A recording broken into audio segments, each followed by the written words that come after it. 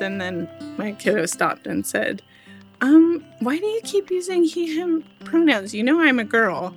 And her friend said, well, because, they're 6 years old. You used to be a boy, but now you're a girl. And sometimes it's just very confusing for me. And I try, but sometimes it's just very confusing. And my kid said, it's called transgender. Get used to it. Remember that time before you were a parent and you thought you knew what you were getting into and that you would just naturally be good at it? I know I did. I thought, sure, I know it isn't all snuggles and giggles. And yeah, I know it's going to be a lot of hard work, but this is part of my wiring. My kids are going to be wonderful and my family's going to be perfect. Okay, so my idealistic vision of what my family was going to be was not very clear, not very defined, full of unachievable, unattainable ideas. But I don't think that anything could have prepared me or any of us for what was really waiting for us in parenthood. You're listening to Camp Wildheart, your guide for raising a transgender child and nurturing an affirming family. I'm your host / head counselor, Mackenzie Dunham, but you can call me Mac.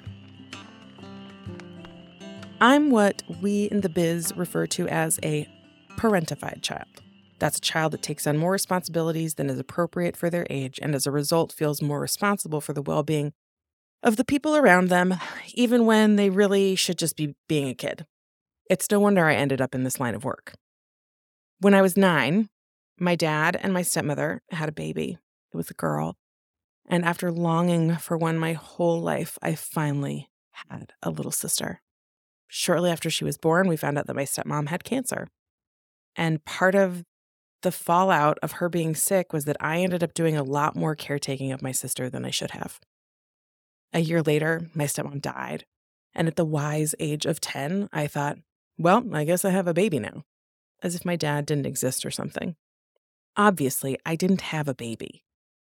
But the dynamic between my sister and I really was shaped by the role that I played in her life as more of a caregiver than a sister. Even now, we make jokes about it. And she calls me her momster. And that's monster, just to be clear. I remember being up in the middle of the night with her, changing diapers, taking her to the grocery store, reading bedtime stories, teaching her about the most important things in life, like who Leonardo DiCaprio was when we watched Titanic with her, which was also not age appropriate. Maybe for either of us. I taught her about boys, about periods, about sex. So of course, when it came time for me to have my own kid, I thought I was ready and that I would know exactly what to do. I don't think I've ever been more wrong about anything in my entire life. I know this is an experience many of us are familiar with, but I think it might have set me up to think that I was more prepared for becoming a parent than I actually was.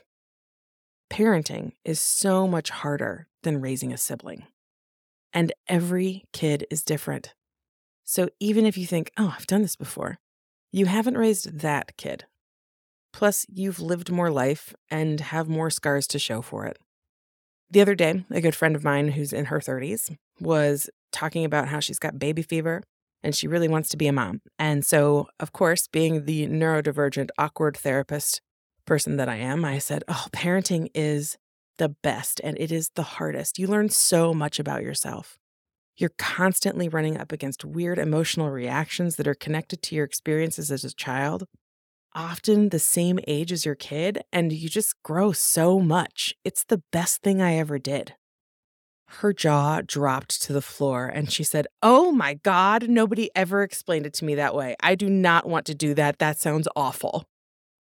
I always forget that I have a very different relationship with my emotions than most people. It took her approximately 5 minutes to recover from my bald-faced truth, and she still wants to have a baby. So she can't say I didn't warn her. When we sign up to be parents, we don't get to choose the kids we're going to raise. We don't know what personality traits are going to be handed down and what genetic anomalies will unfold. We just know we're going to love them, and there are no trade-ins. We get hit with all kinds of unexpected adventures, like feeding difficulties and tongue ties and ADHD and autism to dyslexia, Down syndrome, major medical issues, and gender identities, just to name a few. We never know for sure what we're going to get. And certainly nobody has handed us a roadmap, trail guide, or manual for our kid or how to navigate all of the challenges, or, therapist reframe, opportunities for growth, that their existence in our lives will bring. Today's episode is a parent story. We'll hear from Mama Bear Catherine and how she and her family navigated her child's coming out and transition, and how different her experience was from one kiddo to the next. Catherine is Asian American, middle class, and married to a cisgender man. She has 2 children and lives in the Pacific Northwest. As a reminder, all campfire stories shared by families are done so with the full consent of the child. Names and identities are changed to whatever extent the family requests in order to protect their privacy. Families also have the ability to request changes to the episode before it airs, and can request it to be removed from public streaming at any time. If you're new to camp, I highly recommend going back to Season 1, Episode 1 and starting from there. This episode will be here for you when you get here. And if you're like me, or a lot of the other families that listen to this podcast, you'll probably just binge right through the whole show and you'll be back here before you. And now, without further ado, enjoy my interview with Catherine. As you know, going into this, it feels quite lonely, you know? I've often said, you know how people always say, parenting, there's no manual for it. Well, when this started, I was like, guess what? There is a manual for parenting. It's all the other parents. But this doesn't feel like there's a manual for it. And I at the beginning especially, but still, especially with the pandemic, because we haven't really had a chance to really, network and meet people.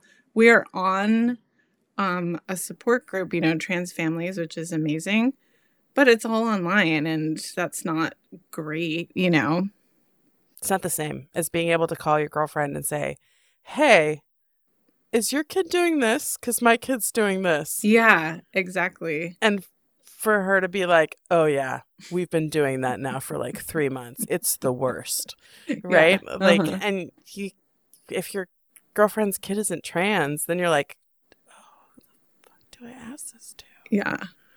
I asked nobody.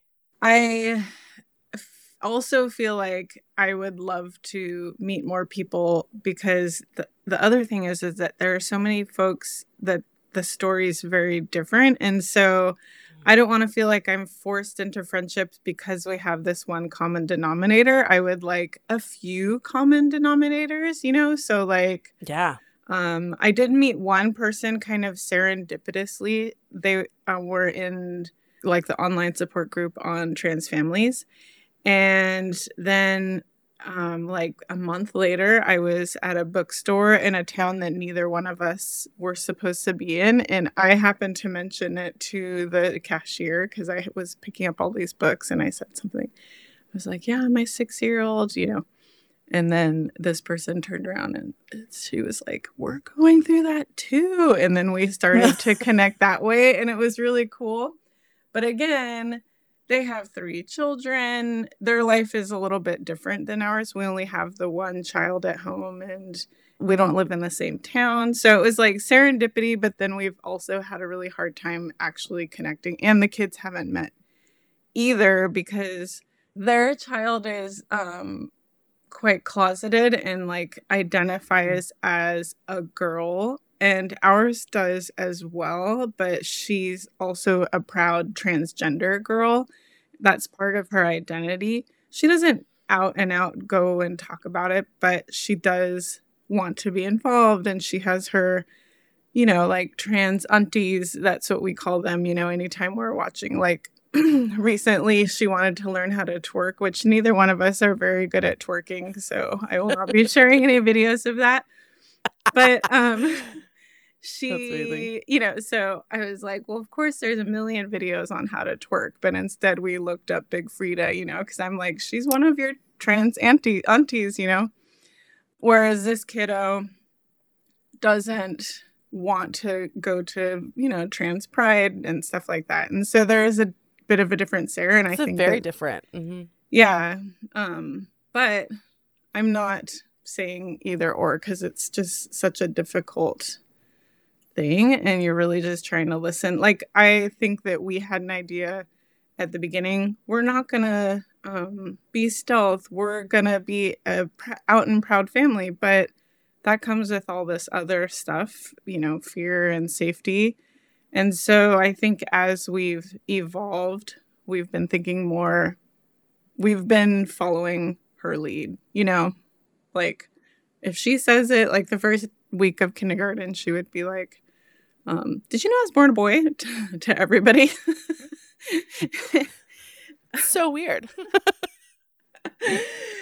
Were you born a boy or a girl? Yeah. And like I was afraid to tell folks because we were quite new to this area. So like I hadn't met, I mean, anybody we met just knew her as a girl. And so it was, so then we had to do the thing where we'd have to tell people, you know, specifically. But our kiddo's like spreading the word, you know, and we're just trying to catch up. But this year, she's in first grade and she's not been spreading the word as openly, but I think she's still good in that department. Like on the first day of kindergarten or first grade, it was like, tell me about yourself. She said, I'm transgender and I love Legos. Those are awesome. Sums it up, I guess. Mm-hmm. That's me in a nutshell. I'm trans. I like Legos. Yeah. Yeah. She sounds really, really, really fun. Mm-hmm. Yeah. And personable and like engaging and. Yes. Yeah. She's a highly emotional individual, which I'm not great with. I am not actually, just kidding. I am a super highly emotional individual. But I'm also of a certain generation that it's taken me a lot to get to a point to even talk about true feelings, you know? And also I'm kind of a shut it down type of person, you know? Where like when the emotions pop up, we're like, let's just shut it down, zip it up. Yeah. And there's that old adage of like, well, my folks didn't, you know, go to therapy or read books. So why should we? You know, there's sometimes, as you know, as a parent, there's that sense of overwhelm where the immediate reaction is just like, stop it. Like, no. Oh, yeah. I think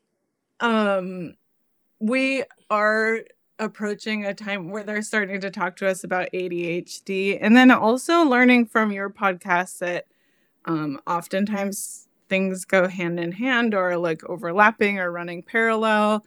And I do see some of that. And I was kind of cracking up because we just interviewed to see this therapist who's going to do play therapy with her. And then every other week is play therapy with her. And every other week is couples, or not couples therapy, but like family therapy. Mm-hmm, yep. So we were interviewing with her, just having a little consult. And my goal was like, we really believe that we accept our child, you know, as she is, or we like to encourage, you know. Anyway, he's saying this, but then I just found myself laughing, and it's like, well, when it comes to gender, but not necessarily when it comes to your wild ass, like bouncing off, you know, no manners at the table, cannot sit still. Like, that's when we're like, why can't you be like this or that? So I think I think in that regards, we've had a difficult time, and it's almost like I could only handle learning one thing at a time. So right now I'm learning how to be a good transgender parent, and hopefully soon I'll learn how to be a good parent of a possible ADHD, possible otherwise. You know, I've said it over and over again. I just haven't met a kid who's not neurodivergent in some way who's also trans. I just haven't. That's so interesting. Even the kids that are like, I know. And I'm really excited for like 10 years from now. We're going to know so much more about like the genetics of this and like how kids are wired. And we just don't even know very much about neurodiversity in general. That's not something that we've studied until recently. And so there's been studies, but not in the way that we understand it, right? It's all evolving. So I think that when your daughter's like in high school, there's going to be this sort of like, oh, look at all of this stuff that we lived through that is exactly who you are. Yeah, I believe it. Yeah. Especially, so my kiddo's super young. She's 7 now, but she came out to us at 5, and I feel like I've probably heard from your podcast, but just on this whole, learning journey that we're on, about possibly one of the things about them running hand in hand or sometimes parallel is that if you're neurodivergent in certain ways, you might not see things in the same binary that other folks do. And not just talking about gender, but just other things, right? Yeah. All things, maybe. All kinds of things. Mm-hmm. Yeah. And so I think that's really amazing and interesting if that's true, because, yeah, I mean, she was so young. And of course, we run up to, well, she's so young. How does she know? And it was like, she knows. I mean, and we came out of the pandemic. And so it came out of the most innocent, way. Like, it wasn't, if there's anybody who would say you've pushed this on them or they were influenced or whatever. I mean, yeah, it just came out of the most innocent place of just coming from the heart, It's wowed us watching this unfold. Yeah, I'm super curious about your experience having her in a pandemic, and so a lot of kids have come out during the pandemic. This is like, people are like, what is happening? All the kids are coming out as trans. I'm like, they were alone with their thoughts for 2 years, getting to be whoever they wanted to be in the privacy of their own home. They didn't have to conform. They didn't get bullied the same way for like their little gender quirks. They just got to be who they were. And so then they're coming back out and like coming into the world, and they're like, oh, you want to put me in that box? I'm not going in there. No, hard pass. I love it. And it's great. It's a really interesting process for a lot of people right now, and the safety of their homes. And I think kids, particularly young kids, right? Like, especially trans girls, right? They get all of this like toxic masculinity pushed on them at such a young age by society. And one of the biggest gifts I think about neurodivergent kids is that like they just are sort of oblivious to that. Like they're just sort of like, I just totally missed all the social norms here. And so in some ways I'm like super weird, but in other ways I'm super free, and I just think it's the greatest. It's one of my favorite things. I just think that there's so much that trans kids, the concept of gender just doesn't even make sense in some ways, right? Like even the idea of like, okay, so I like all of this stuff. This feels like who I am. So I guess I'm a girl. But really like, I still just want to be myself and whatever that looks like or means. But this is the box that I guess fits the best. Yeah. I think that we've, as like Gen X affiliated folks, I mean, it's interesting because I think that we had rally cries for so many things, but then suddenly I feel old fashioned, when it comes to the whole, right? Yeah. I'm like, they, them, I can't do that. That doesn't, I hear it all the time. And I was like, let's go back to like our youth days and remember what we were like. And then they're like, oh yeah. Okay. Burn it all down. We were a lot more flexible and a lot more pushy on these different things. And then the kids push stuff on us. We're like, hold on. I'm the one that's like the radical here. Yeah. Why do I feel now like I am the most conservative human on the planet? That has happened to many parents. They're like, I was so liberal. And then my kid came out and I was like, maybe I'm not as liberal as I thought I was. Totally. Yeah.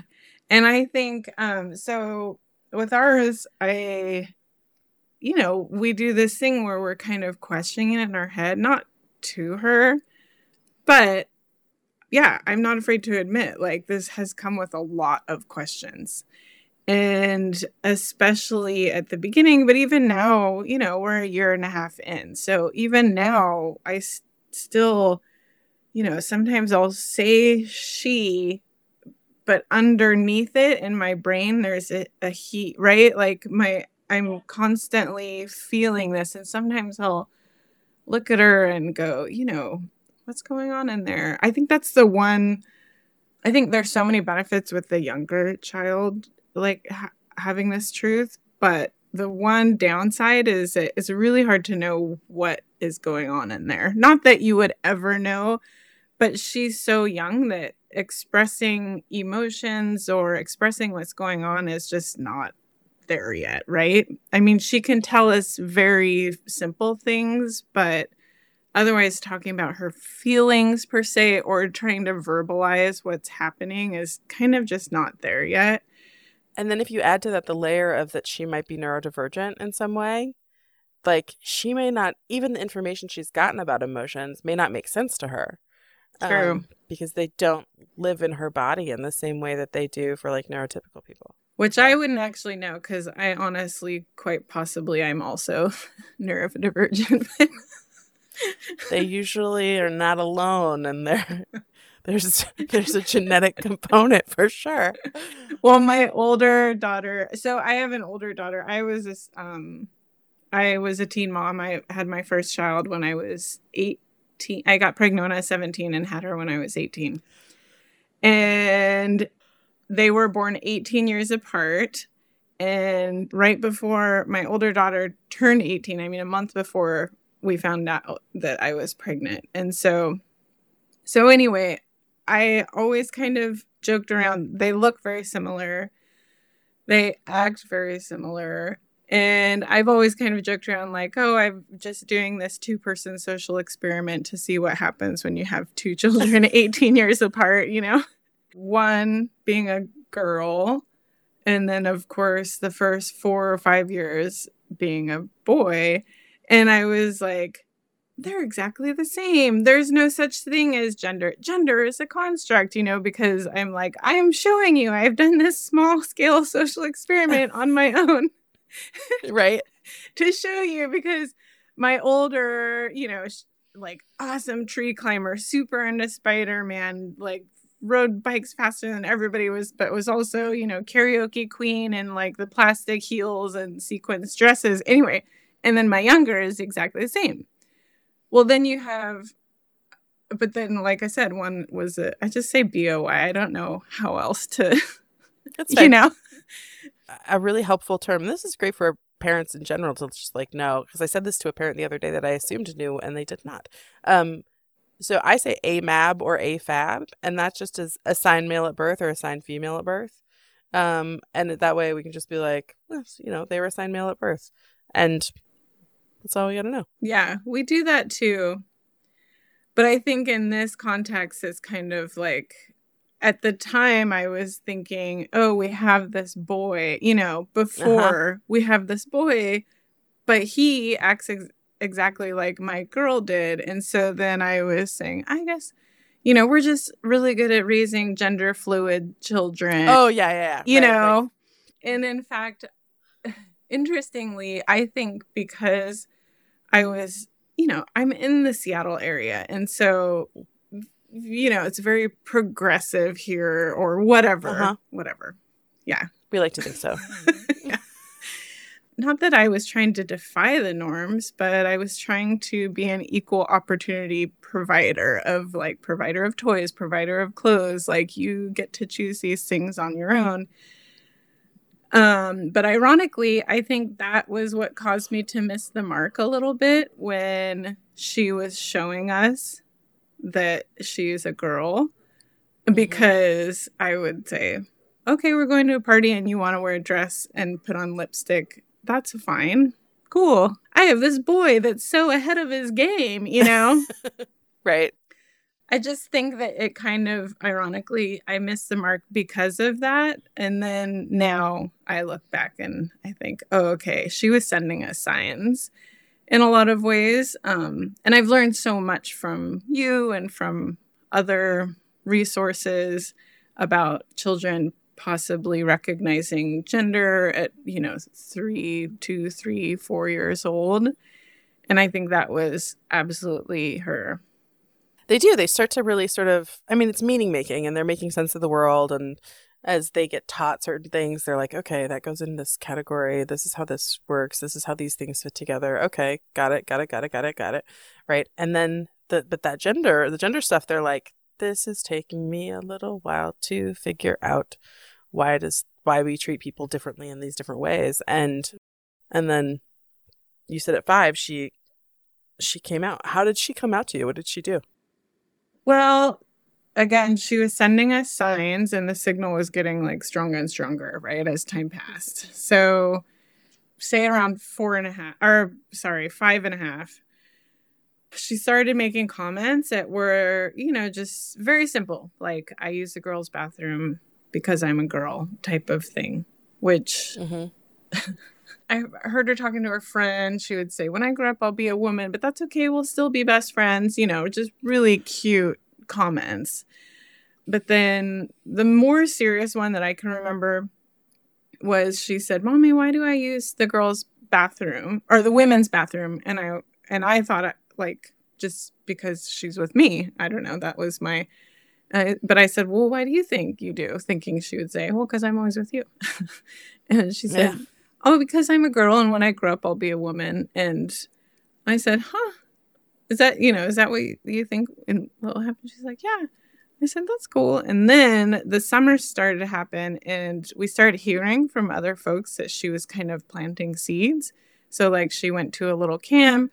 We found out from them that she was using the girls' bathroom, and she said, I'm a girl. So she was really planting these seeds and advocating for herself, which is amazing to think about. But, but she really started to push a little bit more. And so then we started having more conversations, my husband and I, and we could see her advocating for herself. Like, if somebody would say, like, hey, little buddy, or hey, kiddo, you're so handsome, or whatever, we would see her stand up. And this was even before we were fully in it. And she would say, excuse me, I'm a girl, And then the day before kindergarten, kindergarten started on a Monday. Saturday evening, she said to me, Mommy, I have been telling you I am a girl and I don't have any dresses, and I'm starting school on Monday and I want to start school as a girl. And I was like, okay, done. But it was very, very clear. In fact, just replaying that conversation in my head, it was this just moment of clarity, and she just had to drive it in. But she's almost not that person. It's almost like watching an out-of-body experience, because she's not a very serious person, or like I said, she's not really a pusher, but she just laid it down. And so anyway, I guess she had told the classroom that she was a girl at that time. We just didn't know that. And so the school district was like, great, okay, we'll change. Her kindergarten teacher said, oh, actually, she already told us that. They changed right away, and the school district changed everything right away, and then it was on from there. So logistically, like with school and stuff, we haven't had any problems, and I feel very lucky about that. We live outside of the Seattle area, so you know how it is with urban areas. You'd never know. Even in urban blue zones. You really don't ever know, because it's really dependent on, like, it's not about the community at that point. It's usually just about, like, who's in charge, who's the administrator, who's the secretary, right? Like, the people that your kid are going to interact with might live in a blue community, but Washington, people don't realize Washington's pretty purple, actually. So deep purple. Yeah. And we get this, like, big blue state, which the majority of people are pretty liberal, but, like, there's still plenty of conservative people that live in Washington, and in urban areas. Yeah. And most of them work with kids. Oh my gosh, that's not fair. Oh my goodness, you hit it on the head. Of, like, there are people out there caring for our children who might see them as monsters, and it's just fucking scary, And then the other thing about living in a so-called progressive liberal zone is that sometimes the responses are meant to come off as progressive or free, but they're really actually quite judgmental and or a little backwards. Like I've had people say, "Oh, we told our children, but we told them, you know what? It's okay to be different. We value people and their differences." But I want to be like, what? Like my child does not see herself as different. She is not different. Please do not other her, And so there's that response, but then there's also the response of, oh, my kids they don't even see gender. And, or like, oh, of course your kid, like I felt like they had to choose gender. Like they, must have, and it was just like, I don't know, that sounds all fine and good, but come back to me when your kiddo is, going through the puberty in the body that they want to be in, or when they're dating and not having to worry. I mean, not to be, but there's these fears within me, and listen, I've been on a learning journey, right? And I have to constantly remind myself everybody's on a learning journey, but it's just so difficult to not feel protective, and that's fine. But when it comes to this, I mean, I feel like I am just laid out, right? Like I just feel splayed out and vulnerable, and in trying to protect my kiddo and in envisioning what they're going to go through in the future. In a completely different situation many years ago, one of my relatives was like, I've tried to work with this mantra, which is lead with love, not with fear, And that was years ago, but recently I've really had to hold on to that, right? Because I mean, parenting in itself can break you. And then life, like we literally have no control over our life's outcome. We have no control over what's going to happen to us or to our children. But we have this feeling that we do have control over everything. And I think with this journey that we've been on, we suddenly were like, it was in our face of, guess what? You don't have control over anything. And so we're having to face that in a way that I think other people maybe can get through life not having to think of, Yeah. Mm-hmm. Anyway, so that's where I'm coming in, of having to constantly remind myself to lead with love, not with fear. One of the things that you were talking about, kind of with that feeling of being splayed open and being super vulnerable, right? Like I often, when I work with families with young kids, and I don't just exclusively work with families of trans kids. I have a small smattering of cisgender kids as well. And I know. Yay, cis. I don't know. Cool. And so I've got these kiddos who are explaining big behaviors in public places, and parents are sort of struggling with with just parenting in public, right? Like it's one thing to be a parent. It's another thing to be a parent in a public space. And I often think like being the parent of a trans kid is like parenting in public with a behavior kid all the time, right? And people around you feeling very entitled to just throwing out their opinion on things. As people do, like people love to give unsolicited parenting advice anyway, but the comments and the questions that so many parents face by having a trans kid that's just existing it really does like notch up that vulnerability. Like, oh my gosh, this is just, and it's not like with a behavior kid, like a kid who's got like challenging behaviors, you go to the grocery store and some days you have like great grocery store trips. Your kid is never not trans. I think it's great to be an out and proud family, but there, like you said, there's a lot of weight to carry there as well. That I would imagine that unless they've lived it, they wouldn't understand what it's like. It's very true. Yeah.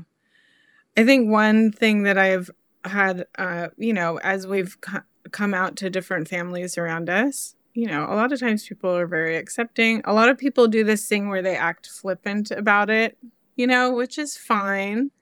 But especially at the beginning, when we would say, this is what we're going through as a family. And so many people would be like, awesome, yay, you, we're so proud of you, good for you, congratulations, all of these very positive things. Again, not complain about them. I love that. However, nobody was saying like, how are you doing? How is this for you? Or what's it like? Because nobody could really understand it. It felt like just essentially watching a TV show to them, But we, again, we had suddenly in our face really a lot of our shortcomings of like, we always thought we were these awesome allies and advocates. And it turns out we were in word, but not necessarily in action, I mean, it took us having a trans kid to even start questioning the system around raising trans kids and what they're up against, And before we would say that, or we would... It's cis privilege. You don't recognize you have it. Yeah, totally. And I feel like I knew that, I, as a woman, and I identify as a person of color, and I grew up in poverty, so many things that I have attached myself to because I lived those experiences.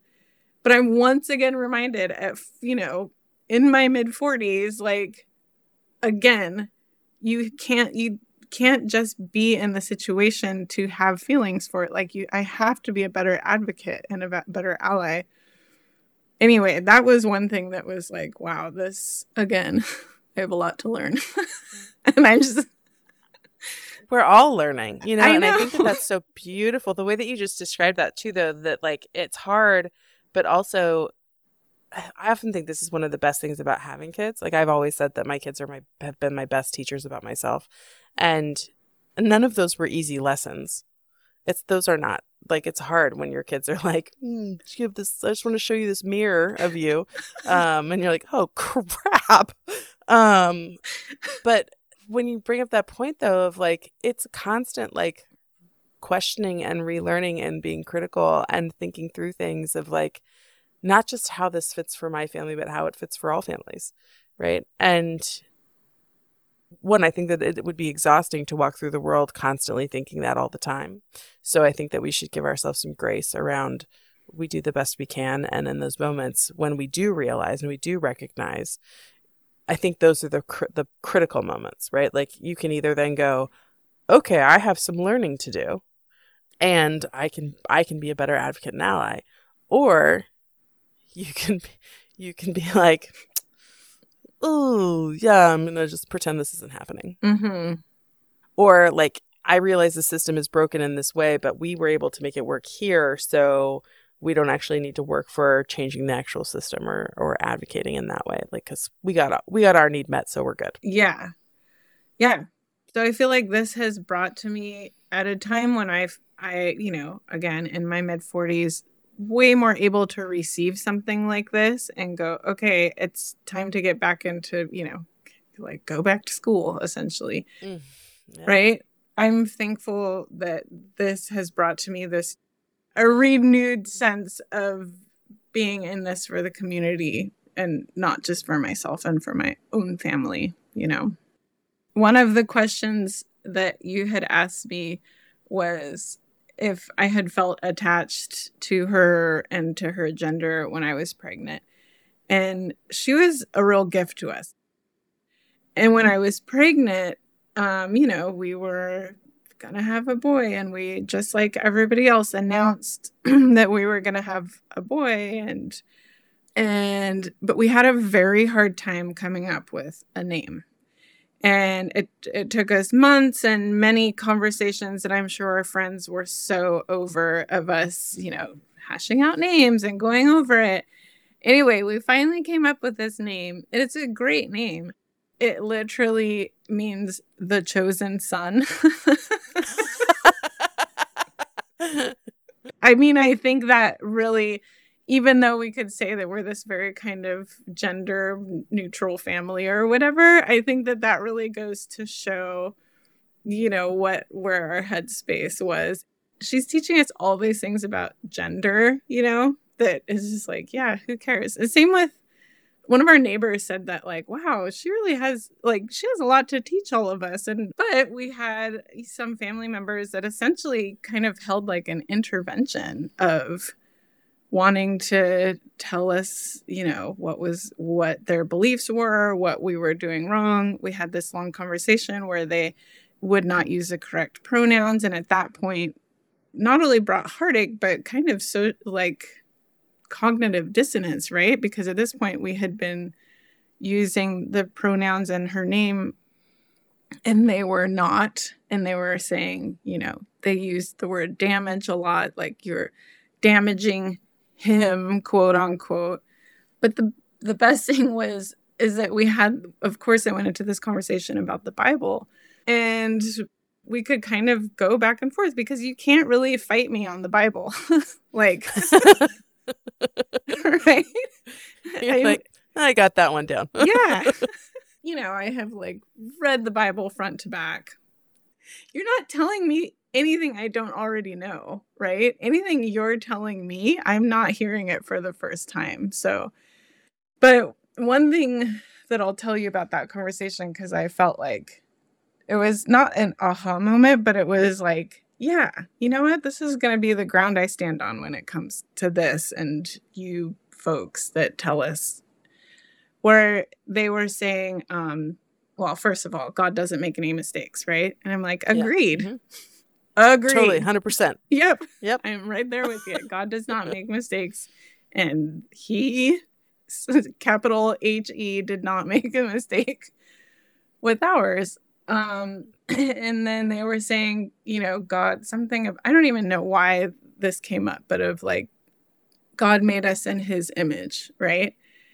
And so I said, because it was my sister and my niece in this conversation, and I said, what does that mean to you? Like, what does that mean? God made us in his image. And they was, well, God presented to himself to us as a male, a Middle Eastern male, blah, blah, blah. So goofy. And so I said, well, just out of curiosity, where does that leave us females? Where does that leave us females, And so then there was kind of this back and forth. And then finally my sister said, well, actually, I guess what we're saying is that we are in God's image of his spirit, not the physical form, but his physical form or his spiritual form. And I was like, well, I got to tell you, that's so spot on, because that is literally what our child is telling us, is that she is presenting this. This has nothing to do with physical. This has everything to do with her inner spiritual form. So like, perfect. Are we on the same page now? Yeah. Thanks for bringing it all back. We can wrap that up in a nice happy package and go forth with you using her preferred pronouns and name. But no, that's not actually how it ended. We sadly had to end that relationship, and it was heartbreaking. It's my only sister, and a niece who I love very much. And it's kind of hasn't divided our family per se, but we've had to do separate, family occasions. And my dad died soon after that. And at the funeral, we literally just acted like we did not know each other. Like we didn't look at each other. Actually, we were worse than if we just wouldn't even make eye contact. But I told them in the end, after this long intervention and this long conversation, which was heartbreaking. Right now, I can come to you and tell you this story in a way of like seeming really confident with it, but it was awful. It took months for me to dig out of that. But in the end, I mean, we're giving each other a hug and we're both crying. And I said to her, like, this is goodbye, but I'm not coming for you. You have to come for us. Like, that's it. If there's going to be a change of heart, it's got to be on your part. You can come to us. We're not coming for you. And that was it. And it was freaking awful. Are we allowed to swear? You're allowed to swear. It was fucking awful. Have you listened to there's the episodes in season 1 with Carmen? She swears a lot. It's fine. Love her. And a very similar experiences where she had to sort of set these very hard, sad boundaries that she did not want to have to deal with. But she was like, I'm not going to betray my kid here. That's not what we're doing. I did hear that interview, and I am positive I heard it before we had this talk. And I think I'm pretty sure. Do you remember when it came out? It was like 2 years ago, maybe. I think that one brought me a lot of strength. I'm really glad it's been really helpful to you, truly. I really want there to be a community because, like you said, like this is such a lonely journey if you don't have anybody that you really connect with, right? And even just like, oh, you have a trans kid, I have a trans kid, that's not enough to form a friendship, right? It's like, cool, we can text, but like, I really want somebody who like has the same hobbies and interests as us, and like their kids are into the same things. Like, oh, you've got a trans kid, I have a trans kid, cool, but mine's like super into reptiles and yours is super into princesses, so like they aren't really going to play together all that well. So I'm all about the community aspect. I really, really think that it's the most powerful gift that the work at Wild Heart Society, that's what we do, where I'm just trying to build community. So I'm thrilled that that's been, that the podcast has been helpful. I'm so looking forward to meeting other people like I said, when I have met people, it has been really amazing because even if it's just a lunch that we sit together, it's just so nice to have someone say, oh yeah, okay, that happened to you, that happened to me as well. And we, jive back and forth. And that is very helpful because anybody else, I have a very supportive family and friend group and community, but there is this otherhood, of, them saying, oh, I'm sorry you're going through that. But, they're not ever going to go through that. So it's really like, I'm right. Sorry for you from over here, Yeah. It's sympathy. It's not empathy. Yeah. And then one thing I've struggled with, I guess this is not totally related, but when I speak to other people and then when I hear that they're talking to their spouse or their children or maybe even their other friends about what we're going through, that also makes me kind of really uncomfortable, not just for myself, but for my child, of like, we don't actually want to be a topic of conversation in your house, like we don't want to be your de facto teachers in this journey, but again, also we don't want to be a topic of conversation.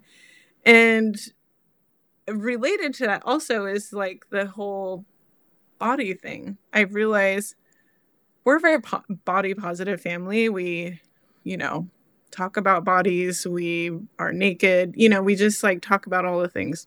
Yeah. But I've realized, I don't know how to say this in the correct way because I'm not as experienced as you, but I'm all about bodies and talking about bodies, but I don't necessarily want people talking about my body or like my child's body.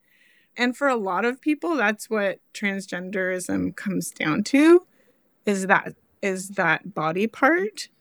And it's kind of frustrating to me. I think one thing that I've gotten from all this is I've been better about kind of standing up about that, and saying like, well, it's kind of not your business, like, why is this anybody's business talking about our body parts, Anyway, I would love to hear what you have to say about where is the line in that, because on one hand, I want to be, super body positive and have freedom around talk of physicality and bodies, but where do we stop? Like, I'm not verbalizing that very well. No, you're doing great. I think that for me, it's like we can talk about bodies in general, but when we start to talk about someone's specific body, that's the line. Got it. right? Like we can talk about bodies, but like I'm not going to talk about your body or her body or their body because that is none of my business. And when it comes to trans bodies, I teach all of my kids and all of my parents about when somebody starts to fixate on or like ask questions or anything, like you can very quickly shut that down by just saying, do you realize you're asking about my child's genitals right now? So good. And like immediately they're like, like, yeah, we don't need to have a conversation about my child's genitals, do we? Is that what's happening? Or if people ask your kid if they've had surgeries, like later on or whatever, or if they're going to have surgeries, or if they're going to go through, like there was a principal one day who like came up to a kid and was trying to be affirming and like, so like, are you gonna like go through all the stuff? And the kid was like, are you asking me what my plan for my body and my genitalia is? Are you doing that in the middle of the hallway right now? Wow. And the principal was like, oh God, that is definitely what I was doing. And that's super inappropriate. And like, they owned it, which was great. But like, that kid was like, I don't need to talk to you about my junk, dude. That's so gross. But people think it's like they lose they lose their filters and like their understanding of what's okay and not okay. Yeah. But that's what I think. I think that if we can talk about in general concepts, but then we would talk about our own bodies only with the people that we are talking about our bodies with. And like once it gets specific, it's to a person, then it's private. Yeah. My body is not your business. Yeah. I have a body. It's great. I love it. And I get to do whatever I want with it. And you don't get to talk about it ever. Mm-hmm. Well, Catherine, I really, I'm going to, like, we've been talking for over an hour and I have this really big problem of where I'd like to talk to people for hours on end. And truly, I really appreciate you sharing your story and sharing about your family. Like, because you were in the community and I said, like, people just don't want to talk about their girls. And like, that is so sad to me and so hard. Like, but I get it also. Like, that you recognize the fear around having a trans kid and being in a public space. And, but I just think it's so helpful and powerful for parents to hear from other parents about what their experience has been like. More than anything, like the podcast is full of like informational episodes too, but it's the parent stories that really like, it's where it's at. Yeah. Well, thank you. People talk a lot about representation. Representation matters. And very, very soon before it came out to us, I mean, probably 2 weeks before, she and I went shopping at an outdoor mall, and it was the first time in a very long time that we had been out doing something that very much involved the public, Mm-hmm. And we went to Madewell, and there was this person there who I'm not sure how they identify, but, this person who, had makeup and cute hairstyle and a skirt. But then when they started talking, you could hear that they had a male voice. A deeper voice. Mm-hmm. And my child turned towards me and she said, Mommy, I thought that person was a girl and it turns out that it's a boy. And I said, when I replay this, I'm like, oh gosh. But I said, we do not talk about people's, like appearance or something, in front of them. And I kind of shut it down. And I like have so much guilt and sadness about that. I did follow up later. She and I were eating at Shake Shack. And I said, hey, I just wanted to circle back, talk about that person that we saw. I just wanted to tell you that this is why we don't gender people. This is why we use they, them pronouns. And when we see someone, don't just automatically assume, we're not sure what that person is going through. But anyway, 2 weeks later, really nailed it down and was like, I am a girl. And I realized that she saw something in herself, in that person, and she hadn't seen that before. She's 5 years old. Her TV situation's very limited. We live in a society, you don't really see that. Right. And so seeing that, I think, kind of affirms something for her. I wouldn't even say awaken something in her, because I think it was already very much awake, but it affirmed something like, oh, okay, I see myself in that person, and these are the possibilities for me. And so, like you were saying, it's just so important to be able to hear these stories and to have that community in that. And then when we went to Pride Festival, and it was a tiny town, it was a small town Pride Festival. It wasn't the big city one. It was very cute and very small, and all the, we're just all out there with our flags, and it was just adorable. It was very adorable. And when we left, I said, and again, this is, kind of soon after the pandemic, so we hadn't been out much. And when we left, I said, hey, how did, that was the best day ever, right? How was it seeing other transgender folks? And then she goes, you know what? Yeah, I think everybody there was transgender. And I was like, oh, yeah. And then I told that there's a little shop up here, a little cafe that's trans owned. And I told the owner that, and he goes, you know what? I guess if you're going to misgender folks, you might as well just assume that everybody's transgender. I love that. That's so great. So good. I'm like, yeah. And then, sorry, now I'm just on braggadocious alert, but I'll tell you one more adorable quip. So she has this best friend. They've been best friends for a very, very long time, since they were little. But because of the pandemic, we just didn't see them that often. Yeah. So this is a year after she's been living as a girl, and we took this little kiddo out to lunch, and we're sitting there and they're chatting, but he kept using he, him pronouns. And then my kiddo stopped and said, why do you keep using he, him pronouns? You know I'm a girl. And her friend said, well, because, they're 6 years old. You used to be a boy, but now you're a girl. And sometimes it's just very confusing for me. And I try, but sometimes it's just very confusing. And my kid said, it's called transgender. Get used to it. I just so badly, I want to make t-shirts that say that. It's called transgender. Get used to it. I will make them. I swear to God. And then we'll sell them on the Wild Heart Society website. We could make it a thing. It's called transgender. Get used to it. Freaking awesome. Quoted 6-year-old. Yeah, 6-year-old. Come on. I'm going to make t-shirts. We're going to make t-shirts of that. And you're going to be able to have one, and it's going to be wonderful. Oh, man. I mean, like I said, just living with love, not with fear, because it's just when I hear stuff like that, I think it gives me hope for the future.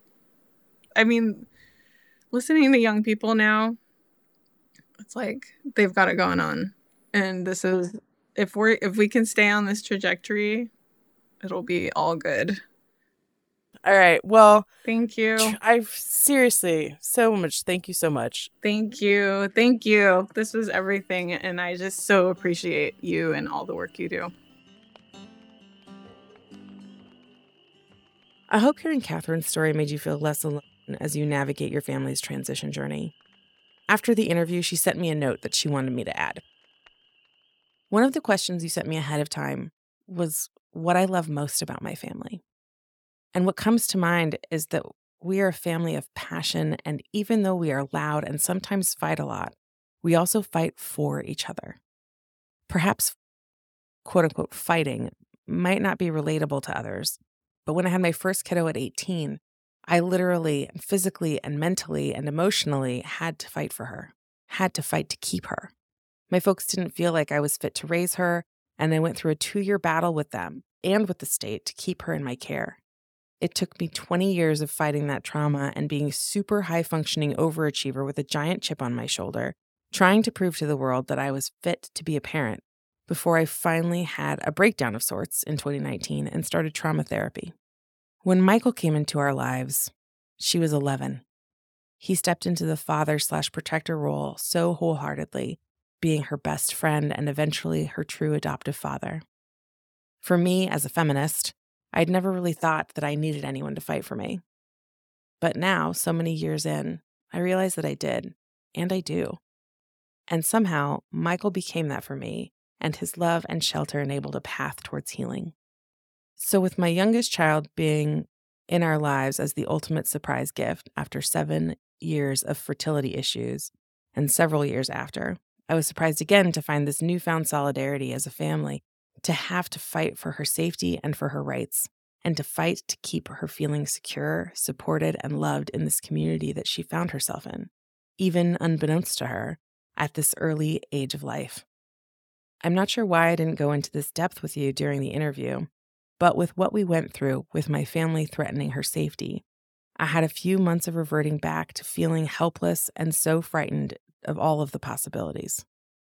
But what got me through this time around was being surrounded by so much mutual love and respect and community. So I guess one big takeaway for me with these 2 separate parenting experiences is that I am open to sharing this because I know my story is not unique, but that if I could share in solidarity with someone who can relate, then I'm thankful to do so. And I want to keep shouting from the rooftops, find your people. Find the people who will love and support you and your family. Find the people who will love and support you and your family, because that is what makes all the difference. I just want to say thanks to Catherine for sharing her story with us and for being such a fighter for her kid and for her family. And thanks to you all for listening. Please remember that all of us here at Camp Wildheart, listeners and counselors, are here to support you. So don't be a stranger. Today's interview was the result of a request from listeners for more parent stories. And I'm happy to give those whenever I can. I particularly was on the hunt for a girl, and Catherine volunteered. I'm so grateful for you for asking these questions and for asking for what you need. If you have any other questions or comments, please don't hesitate to reach out to us. We're on Facebook as Wild Heart Society, as well as our private group, Camp Wild Heart Community. We're on Instagram as @wild.heart.society, and you can find me on TikTok as @realgendertherapist. Or you can email directly to camp@wildheartsociety.org, and I will answer those emails. Also, if you're looking for someone to work with your family, Wild Heart Society offers a wide range of services from individual and group therapy to community events and gender family transition coaching. We would love to hear from you and continue this conversation. Thanks again for showing up here and for your kids. Be sure to subscribe for free to the podcast so you don't miss future campfires.